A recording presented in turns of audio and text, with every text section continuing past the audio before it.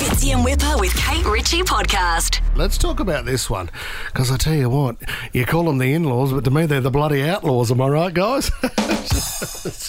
Let me do this, hey? Okay, sorry about that. No. I'm so sorry, I was just trying. It is an in-laws story. Yes, it is. But I want to talk... Have you ever met Matthew McConaughey? Oh, have I met... Whoa! Have I met Matthew McConaughey? Have you? Fitzy and I and Matthew McConaughey get on like a house on fire. I have some proof for you. Jess, fire it off.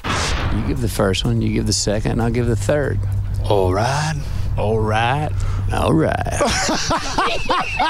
That laugh's a bit annoying, but... Is that you at the end laughing? Ben along, 3 blokes, pulling up a wooden stump, having a couple of whiskies, Kate Ritchie. Oh, that's right, because he's mates with us, yeah. No, he's the Mates. ambassador for... 3 mates. And so you had the opportunity to Wild talk to turkey. him because you got to talk 'Cause we're about friends. bourbon. Yeah, we spoke about bourbon because mates do that. It doesn't matter whether Matthew is your mate or not. It has no relevance to this story. Yeah, just be careful with the story. As a buddy, I kind of am across most of the stuff. I know you are. Well, why don't you sit back and let me know how I go with delivering this story? Okay, I'll pull you up. You'll hear a horn if you've crossed the line. Okay, well, you jump in. Feel free to jump in whenever you want because he's your mate and you know more Thank about you. him. He is married. Her name's Camilla because It we're is. mates. Alves. Alves. What is it? It is Alves.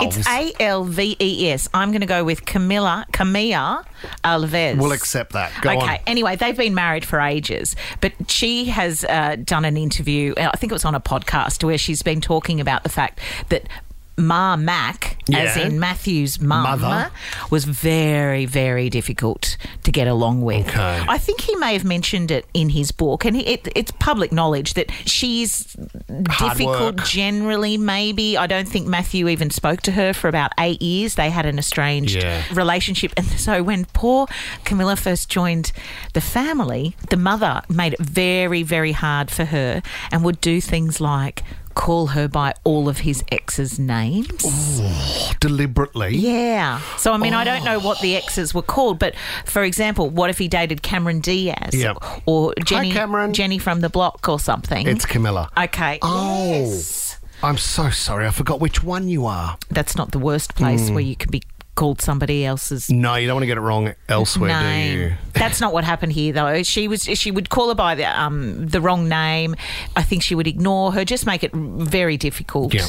And then they came to blows when she went on a holiday. She had a first-class ticket for a modelling job in Istanbul, and Mum Matt got to go. And continued to call her by the wrong No. name.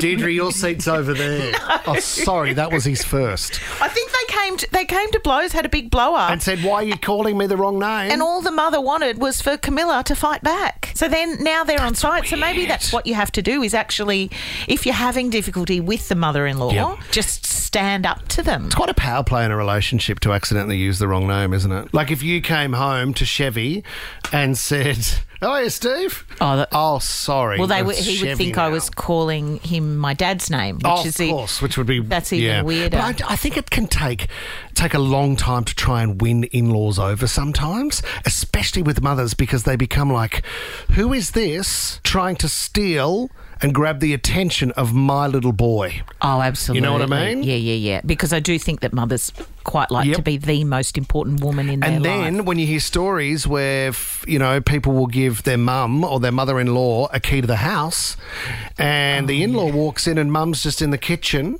she's done some washing and she's having a sandwich at the table. Yeah. Because you can't do your duty as a woman. Yeah. You know? Whose house is it? Mine. But Deborah's welcome anytime.